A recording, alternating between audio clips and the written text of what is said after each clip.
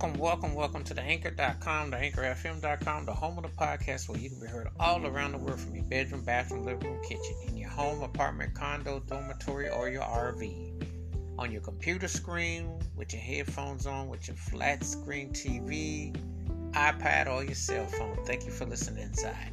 If you're going to be outside in elements, rain, sleet, snow, hail, you never know. Curbside service drive-through, parking lot with a mask on, back of a moped, motorcycle, on a hummingbird, at the bus stop, stargazing, bird watching, or playing basketball, running or jogging, or however you're out and about.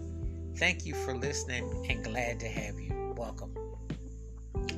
This episode I'm going to talk about a rocker, came out 40 plus years ago, had some cuts, singer, songwriter, musician, and, was in just had some songs that just connected. Sometimes back in the day, I know that thing called where you just had an instrument and you played and you had some songs. Remember that? When people would actually get excited about getting their Casio keyboard or guitar or an amp or bass or drums and just plug in and play.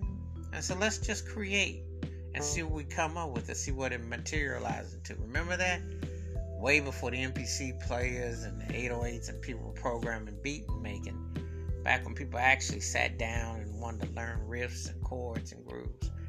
Well, this song was a catchy cut, still is catchy to this day as a matter of fact, because the groove on it, it's definitely got some bottom on it. It's definitely one of them cuts that you can definitely bang your head to and feel it. The name of the artist is Billy Squier, and the name of the song is The Stroke.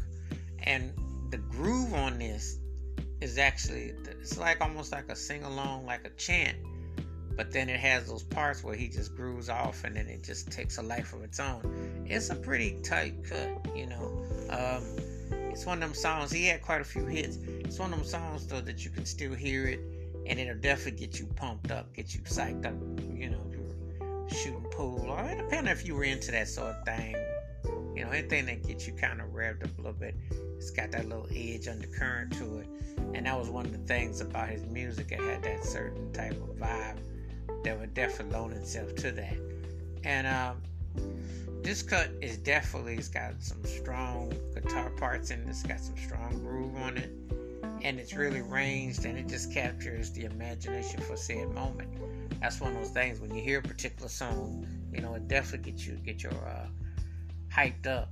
And sometimes that's what you're looking for in a song. So it all depends on what you're looking for. And this song definitely does the trick.